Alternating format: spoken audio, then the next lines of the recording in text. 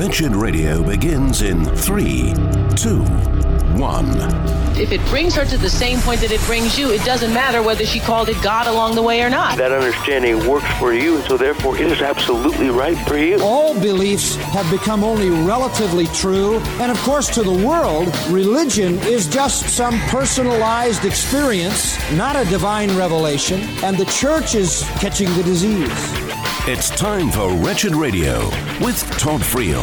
Let's do this. It's the Wretched Radio mail call delivery bag Q&A infotainment nationwide extravaganza featuring your voicemails, correspondences, communiques, dispatches, memorandums, and missives. Any special message for all the kids watching at home? What we need right now is a clear message to the people of this country. You have 1,200 messages. That is a bit above average. Now here's your host, Todd Freakishly Tall Friel. The mail is here! Ooh, this is Wretched Radio. Send it, type it, and hit that send button with your questions, comments, conundrums, snarks, sermon stories, articles, pretty much anything wretched. Send to idea@wretched.org. All righty. Well, we start the day with an email from Tony. Todd, is gluttony a forgotten sin in American culture? And why do you think even churches have fallen into it? Yeah, well, that's not the only sin we have a tendency to overlook, but we would do well to let the Bible define what gluttony is, because we have a tendency, and there's a reason for it, that we connect body weight with food consumption. So if you're gaining weight, you're eating too much. Yeah, it could be because you're too sedentary. Nevertheless, there is a connection there, but the number of calories that you consume isn't necessarily gluttony. It can be, but it isn't necessarily. What does the Bible say is the problem with gluttony? Is it that we occasionally eat too much? Well, we all do that, don't we? Does that make you a glutton? You'd say, well, probably not. So the first stop must be the heart. Why would an individual go to the fridge to find comfort and not to their Savior? That's a problem. And that is what makes eating food gluttonous, in that it's idolatrous. The second component is the absolute positive need for food to find comfort will lead you to do whatever is necessary to anyone in order to find your comfort. In other words, you're willing to lie. You're willing to be deceptive. You're even willing to harm somebody because you've got to have that whatever it is, the big piece of pie. That's the component that makes it gluttonous. Not that we consume 2,200 calories or whatever the rule is or whatever your body weight index is. Be careful with that. It's the government that makes that decision. Back in the old days, we used to say, somebody, for instance, typically farm boys. Can we use the name farm boys, or is that pejorative these days? He's a raw-boned fella. Just a big kid. There are some people, they're just big-er. Then what we would say is, well, that's kind of, the average looks like that. Well, some people are just big, so let's be careful how quick we are to slap that label on, and let's be biblical about it, because overeating, it has to have those other two components in order for us to start addressing the issue of gluttony. So why don't we address it as a church? Maybe it's the same reason that we don't address divorce much these days, do we? Have you heard a sermon on divorce? I haven't. I bet there's even pastors who go, I think we'll skip doing exegesis on 1 Corinthians because that whole divorce thing gets a little bit dicey. Well, so many people, they do indeed get divorced. Don't forget, it is not practicing Christians, biblical evangelicals, who divorce at the same rate of pagans. Remember, Nancy Pearcey poked a hole in that nonsense. Evangelicals, genuinely born-again people, they don't get divorced nearly at the rate that the pagans do, or mere professing Christians. Nevertheless, there are so many people, could have been before they got saved, whatever, that have gone through divorces. Furthermore, there's another reason divorce isn't spoken about a lot and preached on a lot. It's dicey. It's very complex, because you can, I'm not saying you don't, but you're making your way through Jesus' words on divorce. And everybody sitting who's been through it or knows somebody or whose parents got divorced, they're listening about their circumstance. You're talking about that. and they could be misapplied, and all kinds of mischief could ensue. So I understand that that's a challenge to it, but we can't let culture and we can't let the prevalence of a sin deter us from preaching about it. How often should we be talking about the sin of gluttony? I think that's up to every pastor. And I think there's priorities of sins. There's certainly priorities of theological issues. So we let the pastor choose those things. By the way, speaking of theological issues, you might disagree with this. You might not. There's a new book out that is written by somebody. I can't remember the fellow's name. He's a Free Grace Baptist. So far more Wesleyan in his understanding of God's sovereignty and election and salvation versus a Calvinist position. And the book is actually being heralded in a number of circles, both sides of the argument, Calvinism versus Arminianism. And one reviewer said that this is the most important thing that we can talk, the most important thing, understanding time and the omniscience of God. I actually would be more inclined to rephrase that and say that's actually about the diciest territory that we can step into. You're going to try to figure out how God was thinking 17 bazillion years ago. Look, theologians, knock yourself out on that, but I don't know that that's like an important issue, a crucial issue. I think it's fraught with landmines, and my inclination would be more to say, he's in the heavens, and his ways aren't our ways. And he thinks much deeper thoughts, needless to say, than I do. And there's some stuff, hey, bless your heart. And I probably mean that in a Southern way. Bless your heart. If you want to tiptoe into that territory, I just don't know how edifying and beneficial it is. The Bible's pretty silent about it. So a fair amount of speculation needs to go into it. It seems to me that when we go about the business of trying to think about God, the main things are the main things. The plain things are the plain things are the main things. What's the big stuff? Let's focus on that. And please focus on sending your response or whatever you want to idea@wretched.org. All right. This is an interesting question from Amato, who says, Todd, how should I go about addressing my pastor regarding his wife dressing immodestly? I feel like it's being a bad witness to the church, but I also understand it's a delicate thing to talk to a man about his wife. And it's even more delicater when it's your pastor. But Paul told Timothy, this is the principle. You treat the man like a father. If you believe that there's an issue, go to the man with your concern. Remember the steps, though. Your heart must be right. If you're just burning up because it's like, oh, look at it, now the teenage girls are starting to wear, you're not ready. You're just not ready. If you are not listening to Dr. Greg Gifford's series on conflict resolution, you really owe it to yourself to do that. I don't know what it means to owe it to yourself, but do it. Go to the Transform podcast. It has to, my desire in confronting somebody has to be biblically determined. Am I doing it because I'm agitated? Don't do it. Am I doing it because that just happens to be a pet peeve? Don't do it. Am I doing it because I'm offended? Don't do it. Instead, I'm concerned.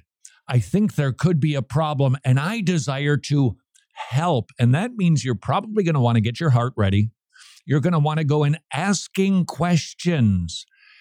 You just don't, it could be the pastor's blind spot. I don't know.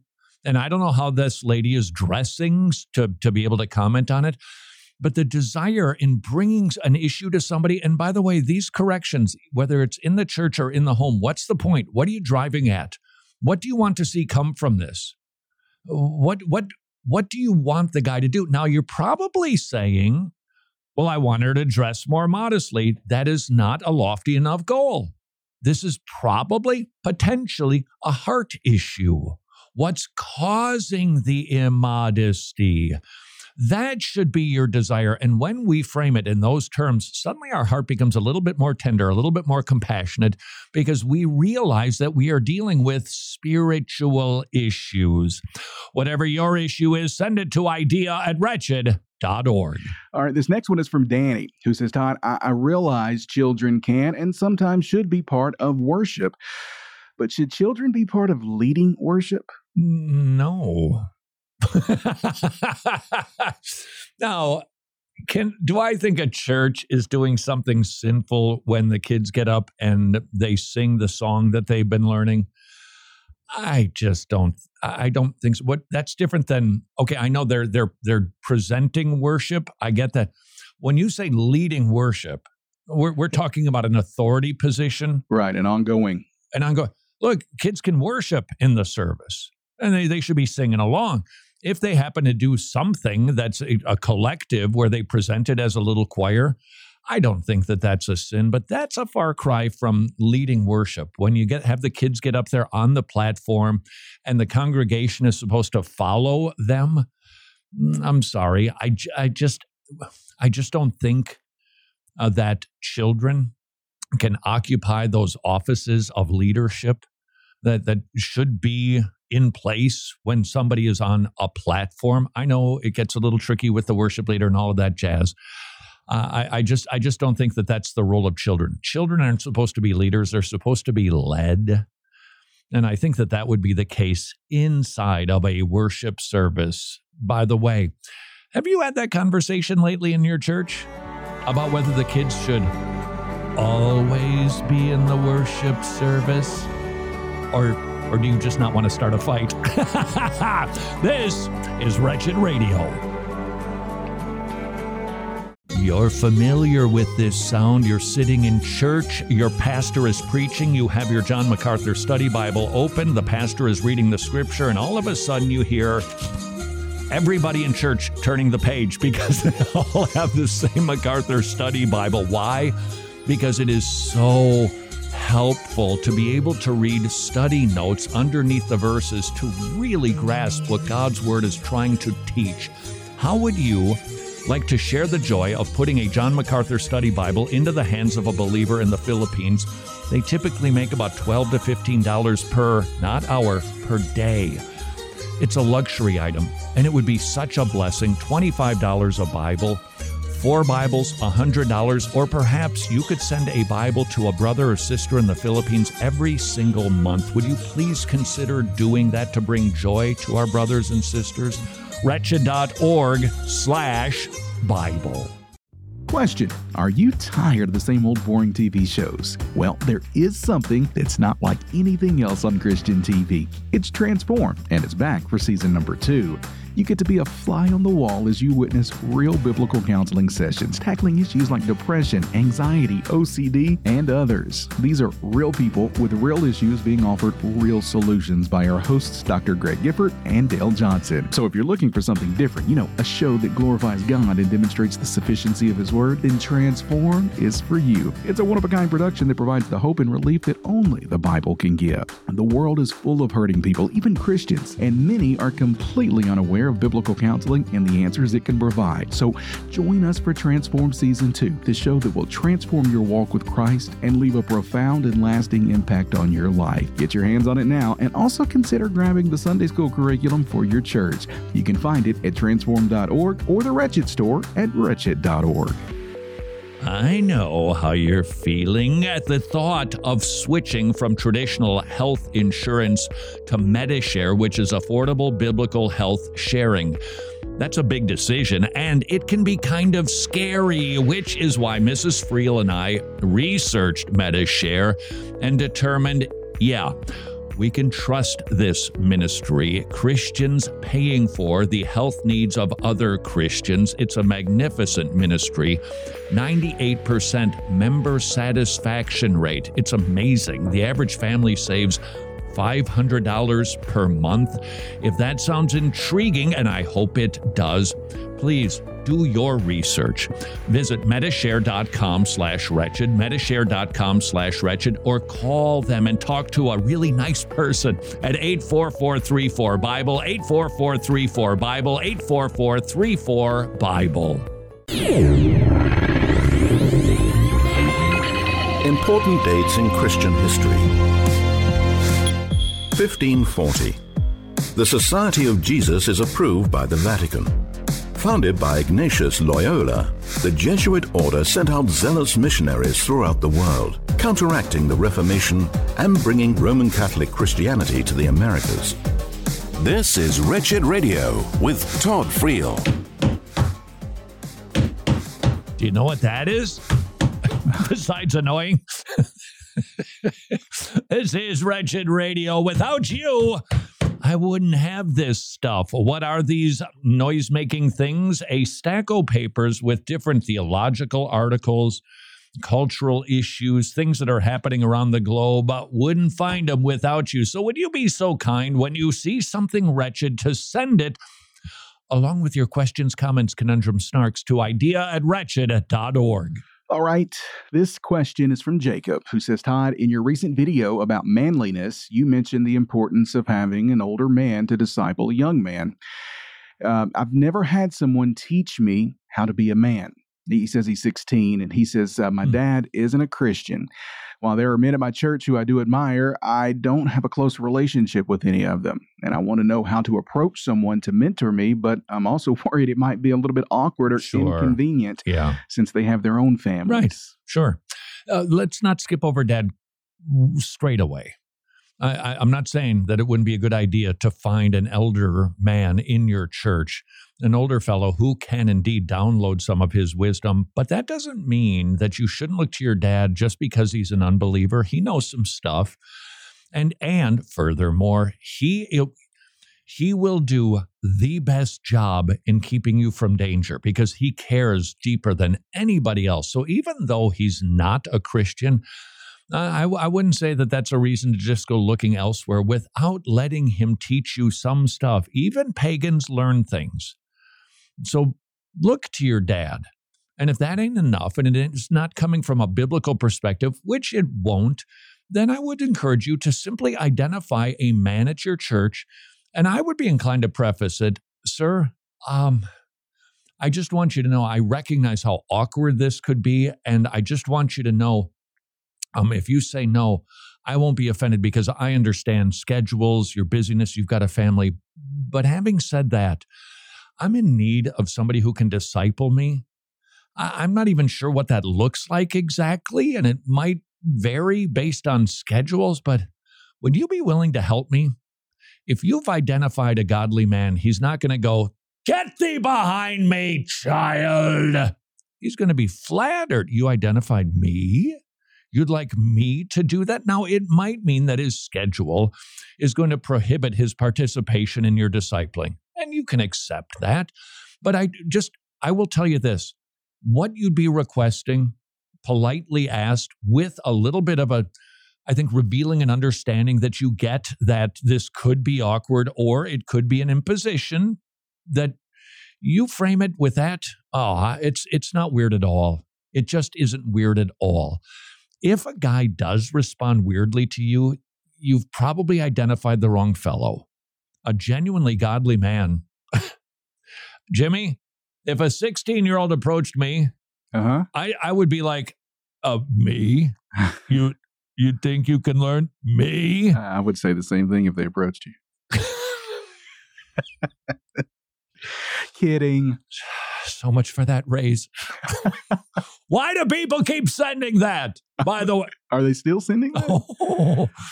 Don't stop. I see it a lot. Idea@wretched.org. All right. This next. And good on you, 16-year-old. This next one is from Caleb, who says, Todd, I've been reflecting on church history, particularly the early church era before the Reformation. I've come across figures like Augustine and Athanasius who were Catholic, but have influenced modern Protestantism, I got you. You know what I'm saying, through their creeds and confessions.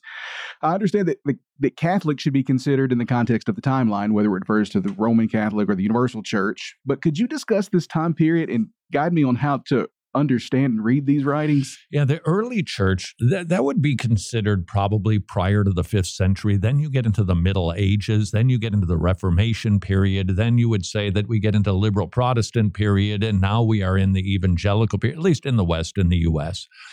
What do we do with these dead guys? It depends on which dead guy you're talking about. It's a little bit of I don't know that paradox, but there's some tension in understanding church history. The further back you go, on the one hand, it might be better information about the faith because they're nearer the source. On the other hand, because they're so close to the launching of Christianity, we see in the first 4 centuries an outworking of the faith. How do we make this thing work? Nestorianism, we got to deal with that. Docetism, we got to define the nature of Jesus Christ. And so you've got guys who were early on, so they had some really good insights. And on the other hand, some not so sophisticated insights. Take Augustine or Augustine if you're from Florida. A Catholic can find things that he likes, and a Protestant can find things that he loves. Why? Well, because he was kind of advancing. He was evolving in his theology. So you have to be super careful when you go back to those guys. Catholics claim them, Protestants claim them. And so you're right to say, what about the timeline here? I would say that prior to the 5th century, we'll just call it the 5th century, it's tidy, even though it's not that clean of a break. That's probably closer, maybe even 4th century, universal church, where you didn't have a papacy as we know it today. Rome wasn't the center of authority. That came, we'll call it the 400s. And it progressively got wonkier. So now what do? You've got a St. Thomas Aquinas. What do you do with him? Even Middle Ages guy. Well, he had some good stuff. He was Catholic, so he was in a bad system at that time. And so you've got to use your Bible to filter. We've got to be Bereans, even with the dead guys. Now, having said that, I would say this. You're probably having to be slightly less Berean, slightly less. We're never not Berean, slightly less Berean when it comes to the reformers. But even so, you see an evolving of their theology. You're going to love this one, my Lutheran friends, but I believe that if Luther had lived longer, maybe you wouldn't be baptizing your babies. Maybe. Because even his theology, you see it advancing. He admitted that himself when he was on trial at the Diet of Worms. And sometimes he wrote poorly. But anything that's biblical, he stood by. Calvin evolved, but less wonkiness going on than, say, the Middle Ages or sometimes in the early church. What about the Puritans? Because it's not that it's because they're closer to us, but it's because they've had more time and they've been able to look back and they could read the reformers. They could read Aquinas. They could read Augustine or Augustine if you're from Florida. Which way do I do that anyway? I'll be honest with you. I never remember which is which. Yeah, I don't either. Buznitz has told me like 800 times, and I'm like, the amen, because I don't Augustine-ness, sir. It's because they have a view that's better. Now, that also means that you and I, if we make that criticism of the early church and the early church fathers, we have to make it of ourselves.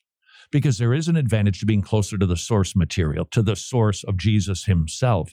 And yet, there is an advantage of having a collective body of work where we can look at it and examine it, hopefully without using AI. So we need to have a little bit of humility when it comes to making claims. This is definitively the way that this issue stands. So what do you do with all of that? Act like a Berean. And this is what the reformers were all about. Your authority is not Athanasius. Your authority is the Bible.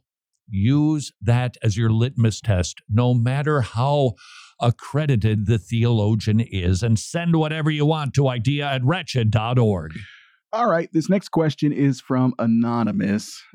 Todd, what can I find in the Bible about soldiers going to war and having to kill people? Well, you open your Old Testament and you see lots of them. There are oodles of soldiers that go to war. God commands soldiers to go to war. So it is not innately sinful. And so we start by recognizing it isn't necessarily a sin to be in the military. Now, some of us have adopted, speaking of Aquinas, the just war theory that says it's not a sin if you participate in the military if these components exist. If they don't, then you got yourself a little bit of a problem. Having said that, we see in the Old Testament soldiers, they marched to war. the New Testament, we see that that's really underneath the auspices of the government, but we don't have any prohibitions for people being soldiers. I think one of the issues that really needs, it's pretty basic, but I think we tend to forget about it. We just, well, you're killing somebody. Well, it's not necessarily a sin to take somebody's life as long as it's just. If you're murdering somebody, which would mean you're participating in something unjust, that would be a sin. But because we see that God gives orders, he told the Jewish people, the children of Israel, to march into the land, clean that place out. God could not have been commanding them to sin. If you're in the military, just Google just war theory. You'll read 5 or 6 pillars that make the foundation of determining, am I in a system that is behaving justly? And if you determine thumbs up, it certainly is, then you should have no compunctions about doing your tasks in the military. And for your service, believe me, the tens and tens of people listening to this, your wretched radio program, say thank you very much. This is Wretched Radio.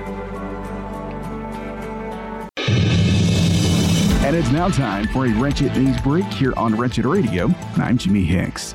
We start in the world of politics. It looks as if though we've moved from reasoned debates to shouting matches like you see between kindergartners on the playground. Well, much of the same is happening in the hallowed halls of Congress. During a recent speech, House Majority Leader Steve Scalise was in mid-discussion with House Minority Whip Catherine Clark when someone shouted, "Your bills are racist." Turns out that didn't come from the galley. No, that came from a fellow colleague. Representative Cori Bush, a Democrat from Missouri, was the one who shouted. She owned up to the disruption later on when she posted on Twitter, or X, or whatever it is we're supposed to be calling it these days. Well, in the corporate world, here's some news from Anheuser-Busch. We haven't talked about them lately, but the beer giant is planning to lay off 400 employees as its sales of Bud Light continue to decline after their partnership with transgender influencer Dylan Mulvaney did not go the way they thought it would. Yeah, the thought process of people is pretty tough to figure out, especially those who like to indulge in a cold beer after a hard day at the office. Who would have thought they just wanted that cold beer and not a lesson in gender ideology? A lesson learned, a tough lesson learned for those at Anheuser-Busch. And let's seriously be praying for those who lost their jobs, because that's never a situation you want anyone to have to go through. From the world of education, several Virginia school districts have pushed back against Governor Glenn Youngkin's new model school policies, which some see as a return to biological reality over subjective gender identity. The policies say that schools shall respect parents' values and beliefs, but apparently school systems in Arlington and Alexandria City feel differently. They say they have no intentions to follow the governor's policy. Isn't it nice when those in the public education realm feel like they have no reason to respect parental authority, but yet then they expect parents to have respect for theirs? If you thought we were traveling down a two-way street, you thought wrong. Meanwhile, in the world of sports, the FIFA Women's World Cup is taking place. Bet you didn't know that. At least I didn't. And it's turned into a whirlwind of controversy. The Canadian national team has fielded their first openly transgender player, who goes by the name of Quinn. Just Quinn, one name. And recently, as they squared off against Nigeria, accusations of cheating from Nigerian politicians began to surface. Piers Morgan also joined in the fracas, questioning how Quinn, just Quinn, could identify as both non-binary and transgender. That's a question I think I have too. I mean, I'm not an expert in calculus or anything, but that equation doesn't add up. And that's been today's Wretched News Break. More Wretched Radio straight ahead. I'm Jimmy Hicks. Books of the Bible. Haggai was a prophet around the time of Ezra and Nehemiah. When the efforts to rebuild the temple had stopped, Haggai encouraged the people to continue and reminded them of God's presence among them and the importance of assembling together to worship. When you consider your priorities, give careful attention to the worship of God. This is Wretched Radio with Todd Friel. Jimmy, you're going to thank me for this idea. This is Wretched Radio. There are two ways that you can communicate with us. You can send an email, idea@wretched.org, or you can call the toll-free 1-877-282-BEEP. Jimmy, let's have people text. Okay. Here's why that's a blessing for you. They're going to be pithy because texts. It's just weird to send a long text, which is like 3 sentences. Right. So we should set up a texter machine where people can send whatever they want. Okay, hold on. I don't remember your cell phone number offhand. I got to look it up. I have to look it up. Hold on. That's funny. I was thinking your cell phone number. No. All right, fine. Call or email idea@wretched.org. Keep it as pithy as you would a text if you'd be so kind. All right. First question is from Toby, who says, Todd, I'm Toby, an avid listener from the UK. And lately I've been pondering biblical interpretation and how to determine if something is a sin issue or merely a difference in understanding. With so many interpretations and doctrines, how can we distinguish sin from differing perspectives? Who's interpreting Scripture correctly? Well, that's easy. I am. I am. Wait, no, I am. No, me. Well, let's start with hermeneutics, shall we? Let's make sure that we're actually interpreting the Bible the way that it was meant to be interpreted. We need to get away from the reader. And we need to focus on the author. What is his intention? What is he trying to communicate? That is a great start. Practice grammatical, historical, biblical hermeneutics. Hey, we've got a resource called Herman Who available at wretched.org. Having said that, that doesn't mean that there won't be differences of opinion. Start with the clear stuff. Start with the big stuff. And just have that nailed first. Then I would encourage you to study 1 Corinthians 8 through 10 and Romans 12, because you're going to read about a little something called adiaphoron, man, where there are disputable dispensations. There are things neither commanded nor forbidden. There are some things they just are.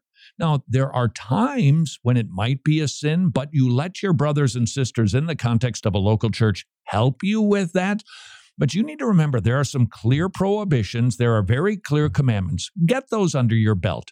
But then recognize, there's liberty here in Christianity, which, by the way, Jimmy, I don't know that we sell it. We maybe even give it away at this point. A resource called Christian Liberty. Mm-hmm. It's a broad swath. It is a large number of areas where there is freedom for the Christian to make decisions. So I wouldn't say to you, just study your Bible so that you can make the perfect call on everything. You should do that, but you should also recognize there are adiaphoron.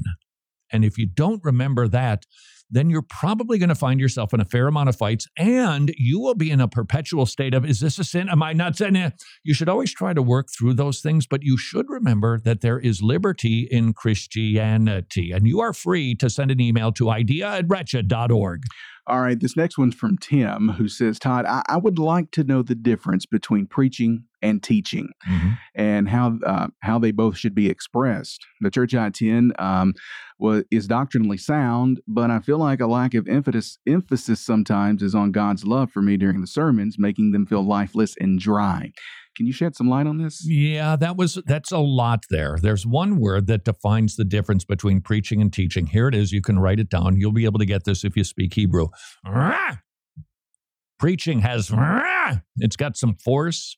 It contains some elements that teaching doesn't. You can teach biblically as flat as a pancake, as monotone as that one, as Martina Navratilova when she comments on a tennis match. I'm telling you, somebody please work with the Martina on her commentary. Teaching is just, here's the information. So I can tell you to turn to your Bible in Galatians if you would like to see why we don't add works, law, to gospel. I could even do it more monotone than that. That's teaching. Preaching, it's on fire. It's logic on fire, said the good Dr. Martin Lloyd-Jones. It's got some stuff. Now, please note, if you go listen to Martin Lloyd-Jones, he wasn't like growling but he spoke with authority. So it can sound different, but it must have an element of authority, and it must push people to render a verdict. It does need to contain teaching. That is certain. It should also inspire. It should move. It should affect.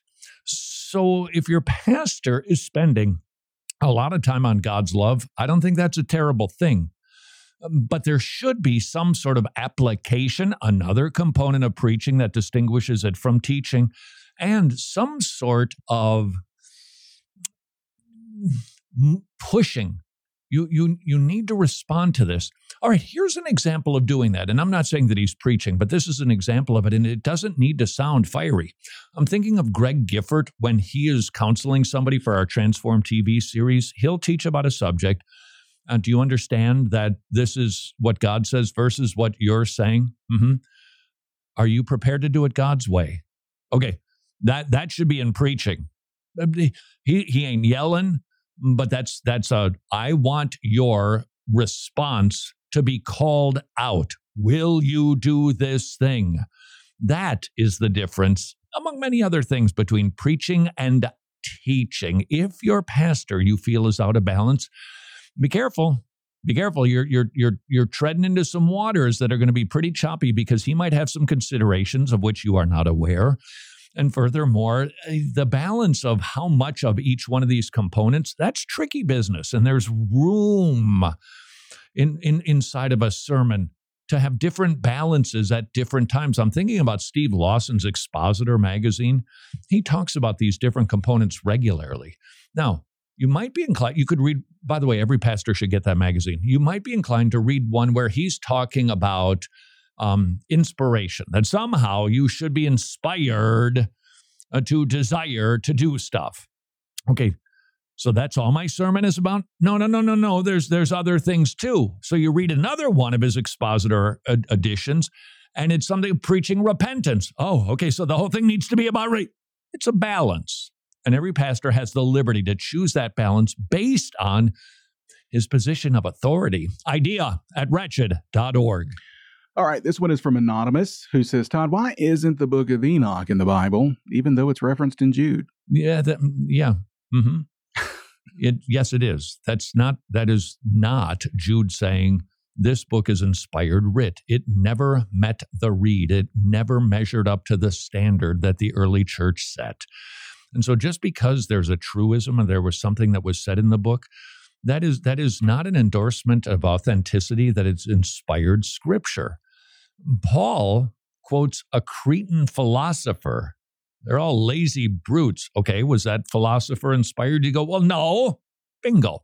idea@wretched.org. All right. This one is from Janae, who says, Todd, as someone who is firmly pro-life, I am uncertain about how to handle ectopic pregnancies. I believe that abortion is not the solution, yet in this case, I'm unsure how to reconcile it.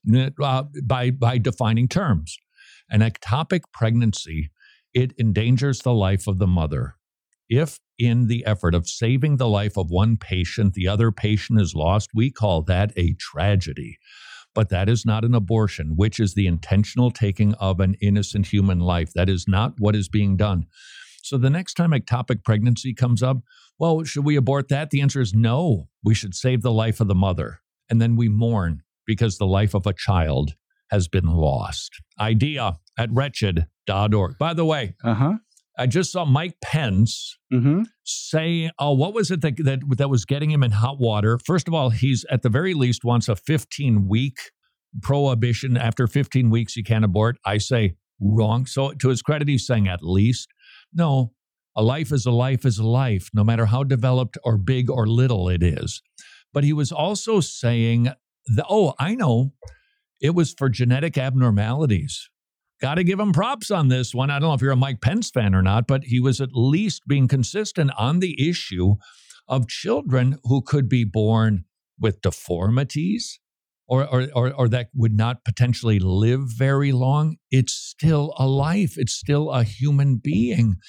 It seems that we don't talk much about the life issue these days as much as we should. I mean, I know here we talk about preborn.org/wretched so that you can support the preborn network of clinics, save babies' lives, and mommies and daddies, hear the gospel, preborn.org/wretched. We do that here. But there hasn't been much talk about life, and there doesn't seem to be as much focus in evangelical Christianity these days to use the life issue as a litmus test issue for, what do we have, 12, 13 different candidates right now in the Republican primaries? We got to get back to that. I would also add to the list now of litmus test issues. You got to get the whole gender and marriage business. And let me just say, I'm not pointing a finger at anybody or anything. The primaries are the time to do that. Those are the big issues. Those are more, it's like you've got a candidate running. Well, he's mostly against the Holocaust. Well, whoa. Hold on. Big problem. No, when we have to vote for two, we'll vote for the lesser of two evils. But now is the time to get back to using some of the crucial biblical litmus test issues. This is Wretched Radio. Busy. Last year, Preborn Ministries provided over 92,000 ultrasounds. 54,000 babies were saved. 69 ultrasound machines were placed. 10,000 people responded to the gospel. Preborn Ministries, very busy, saving babies, saving souls. Would you please consider partnering with Preborn Ministries? $28 per ultrasound, 5 ultrasounds, $140. Yes, they are expensive, but they save lives. And Preborn Ministries uses good equipment with trained specialists, which is why the success rates are so staggeringly high at saving lives with Preborn. Please consider supporting Preborn at preborn.org/wretched, preborn.org/wretched. Hey, thanks for joining us here on Wretched Radio today. Now look, I know you love our resources and all of the good stuff we have at wretched.org. I do too. But let me ask you another question. Have you considered becoming an ongoing monthly Wretched Gospel partner? Because when you do that, you can help us reach millions all over the world with the gospel of our Lord Jesus Christ. And hey, look, it's tax deductible. You can't beat that. It's like those combos. You remember those combos, those pizza pretzel things? I'm probably the only one. But anyway, here's one promise that I can make to you. You never have to worry about the money you donate to Wretched, because look, we're not just making quality productions around here. We're also stewarding God's money as if eternity depended on it. And we do it all with a very high view of Scripture. We don't mess around with any of that unbiblical stuff around here. So join us, become a Wretched Gospel partner, and help us to reach millions of people all over the world with the gospel. Just visit wretched.org/donate. Wretched. Amazing grace. Amazing gospel. Some good news. 2 encouragements from the Tomorrow Clubs. They have hundreds of weekly kids meeting clubs in Eastern Europe, but now they've expanded to Africa, and the kids are swarming the Tomorrow Clubs. They have never seen greater attendance than the hundreds of new clubs that they are opening up in Africa. That should encourage all of us. The gospel is going forth and reaching kids in unreached places. Encouragement number 2, would you like to become a Tomorrow Clubs ministry partner? Your support will help the Tomorrow Clubs open up even more Tomorrow Clubs and reach even more kids with the gospel. Please consider becoming a ministry partner at tomorrowclubs.org/wretched, tomorrowclubs.org/wretched.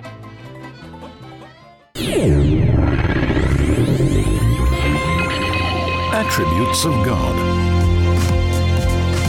God is incomprehensible. Finite humans cannot fully comprehend the one who created everything. Yet he has revealed himself in the Bible, and while we cannot know him exhaustively, we can know what is true about him.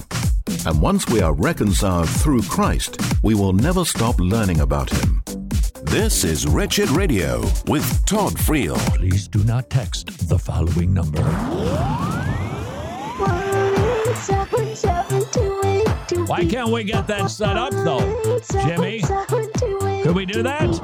I think so. That would be very cool. This is Wretched Radio. I wonder if you'd send more stuff, because you probably find things on your phone and it's a bit of a hassle. Copy the address. Instead, you could just go, boing, send a text to idea@wretched.org. We'll get to work on that. In the meantime, call us, 1-877-282. Is it right to break off with a friend who has deconstructed what Christianity you thought your friend had? Not necessarily. You might, if he becomes bad for you. Any sort of relationship that involves an unbeliever, you must be in the position where you are having more influence over him or her than they are over you. Otherwise, it's probably a bad dynamic and you should remove yourself from that relationship. But otherwise, we're friends with unbelievers. We can have relationships with people who have even deconstructed. In fact, I would tell you, well, that could be your ministry. Somebody that you know who once professed Christ now denies him. That's a great opportunity to evangelize that person. So we're in the world. We don't become besties or go into business or get married to unbelievers. But that is not to suggest that we cannot have friends who aren't Christians. Dear Mr. Friel, and yes, that is one Mr. This guy's, I think he insulted you. This guy's loaded, and I don't mean from alcohol. There's just something that he's got in his barrel that I have a funny feeling is going to come shooting out in my direction. Dear Mr. Friel, and yes, that is one Mr. because I have a bone to pick with you. You said that you use antiperspirant. God didn't design your body to not sweat, but to sweat. Let it cool, buddy. I think it's time for a new denomination. That's all I know about this. We're going to be presenting a video. I'm thinking it's next week about the AI worship thing. A few of you have sent in, hey, what about this with AI generated worship? What about that? So we're going to try to present 10 pros and 10 cons. I'll try not to tip my hand. I think it's a terrible idea. But that I'm not good at not tipping my hand. The debate will almost certainly engender division and acrimony. It's a guarantee. And so is the difference between, can I use deodorant, sir? What sort of confessional armpit statement do you have for this new thing that you're building here? 1-877-282-BEEP, 1-877-282.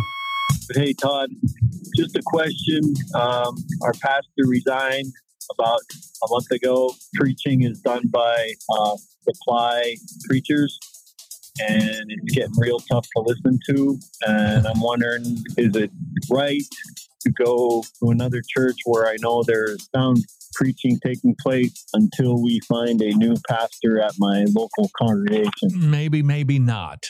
Want to be super dedicated to your church. They go through transitions. And you could be a great pillar in testimony, especially if you've been there for a long time, that you endure it. Now, you said we, so I'm assuming there's other people involved in your family, like your wife and children.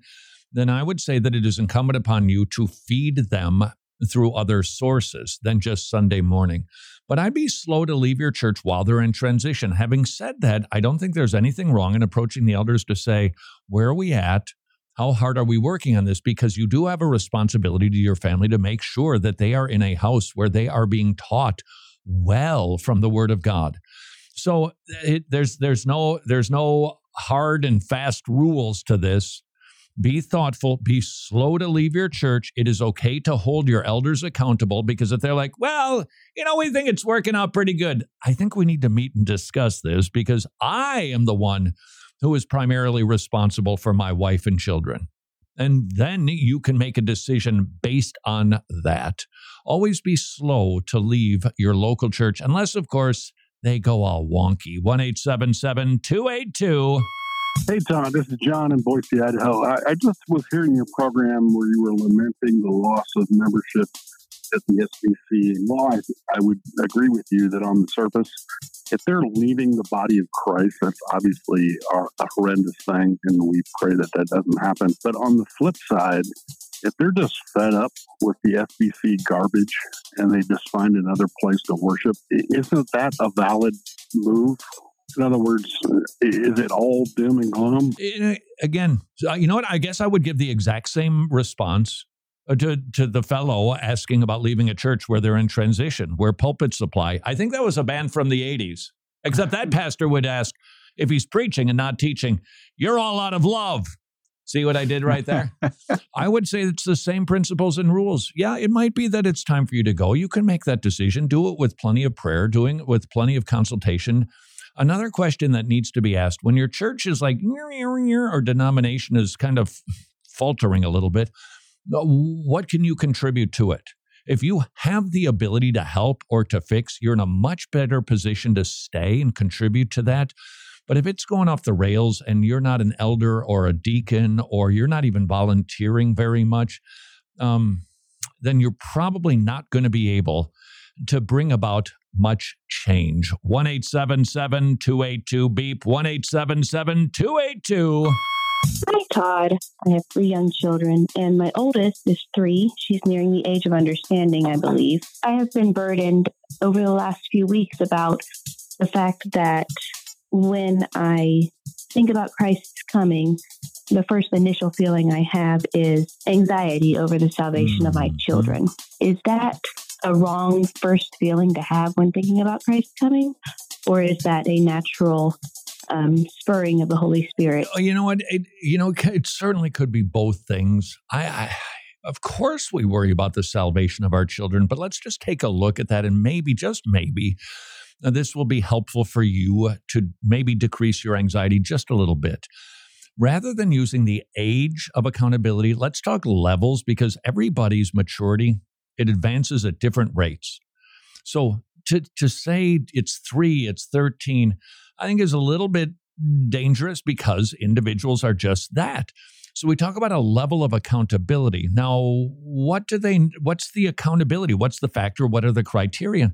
Well, I think it's understanding that they are willfully sinning against God. That's the biggie, because I firmly believe, whether it's a baby in the womb, a newborn child, or somebody who has such processing, I'm sorry, I don't know that if this is improper speak these days. I don't mean to be offensive, but somebody who is mentally retarded and they don't know that they're willfully sinning against God, they are not accruing a sin debt. They have to have that knowledge. When does that knowledge descend? It's different for every single child. Now, know this, when they get to that level, you should still be longing for the return of Jesus, because if your child, who is now accountable, whatever age that happens to be, if they're not a Christian, then that's on them. It's not on you. Remember, salvation is of the Lord. You can't get your kids saved. You can't get them lost either. You can't get your kids saved. So, yeah, you should be desiring that they get saved. But if they reach that level and they're not saved, I would intensify my efforts. I would make it an even more urgent matter. But I would encourage you to not feel angst or the responsibility for them not responding to the good news that Jesus died for sinners. Hello, Todd. So I had a question. What is people's gripe about C.S. Lewis? There's actually a number of them that people have to varying degrees. His view of the Bible was less than robust. He had a view that not all of it was necessarily inspired. If I recall correctly, I'm not a student of C.S. Lewis. Some of his justification theology was like, sup with that? And yet you had a guy who wrote so brilliantly and so insightfully and so helpfully. What would I do with C.S. Lewis? I think a couple of things depending on who you are. Number one, if you're a mature Christian, eat the meat, spit out the bones, and be aware, you've got to be a Berean. Even if you're reading the Chronicles of Narnia, you still have to be a Berean. Is he saying anything in here that's wonky? If you just Google C.S. Lewis, and like false teaching or heresy, you'll find, read it and see so you can be on the alert for those things. If you're mature, then feel free to eat the meat and spit out the bones. If you're not very mature yet, you might not want to do that because your theology might be poorly informed because you ain't, that's right, I just said ain't, able to discern. Like I can't discern good grammar.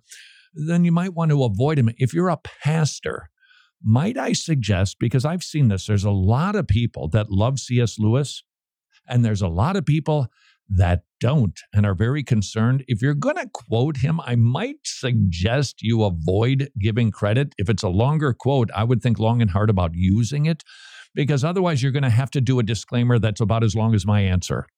All right, I'm going to quote C.S. Lewis. Now, I know some of you feel a certain way because in the Chronicles of Narnia, the lion represent, and that might be a bit of a waste of time. Furthermore, you won't say anything that will make some folks feel better about him. They feel that strongly about it. I'm not agreeing or disagreeing. Again, I'm not a student of C.S. Lewis. I just know that he's a little bit of a landmine in that regard in contemporary evangelical Christianity. So all that to say, he's got lots of really fine stuff. Be aware, there's other stuff. And you determine whether or not you should consume it, preach it, or not. And until tomorrow, go serve your king.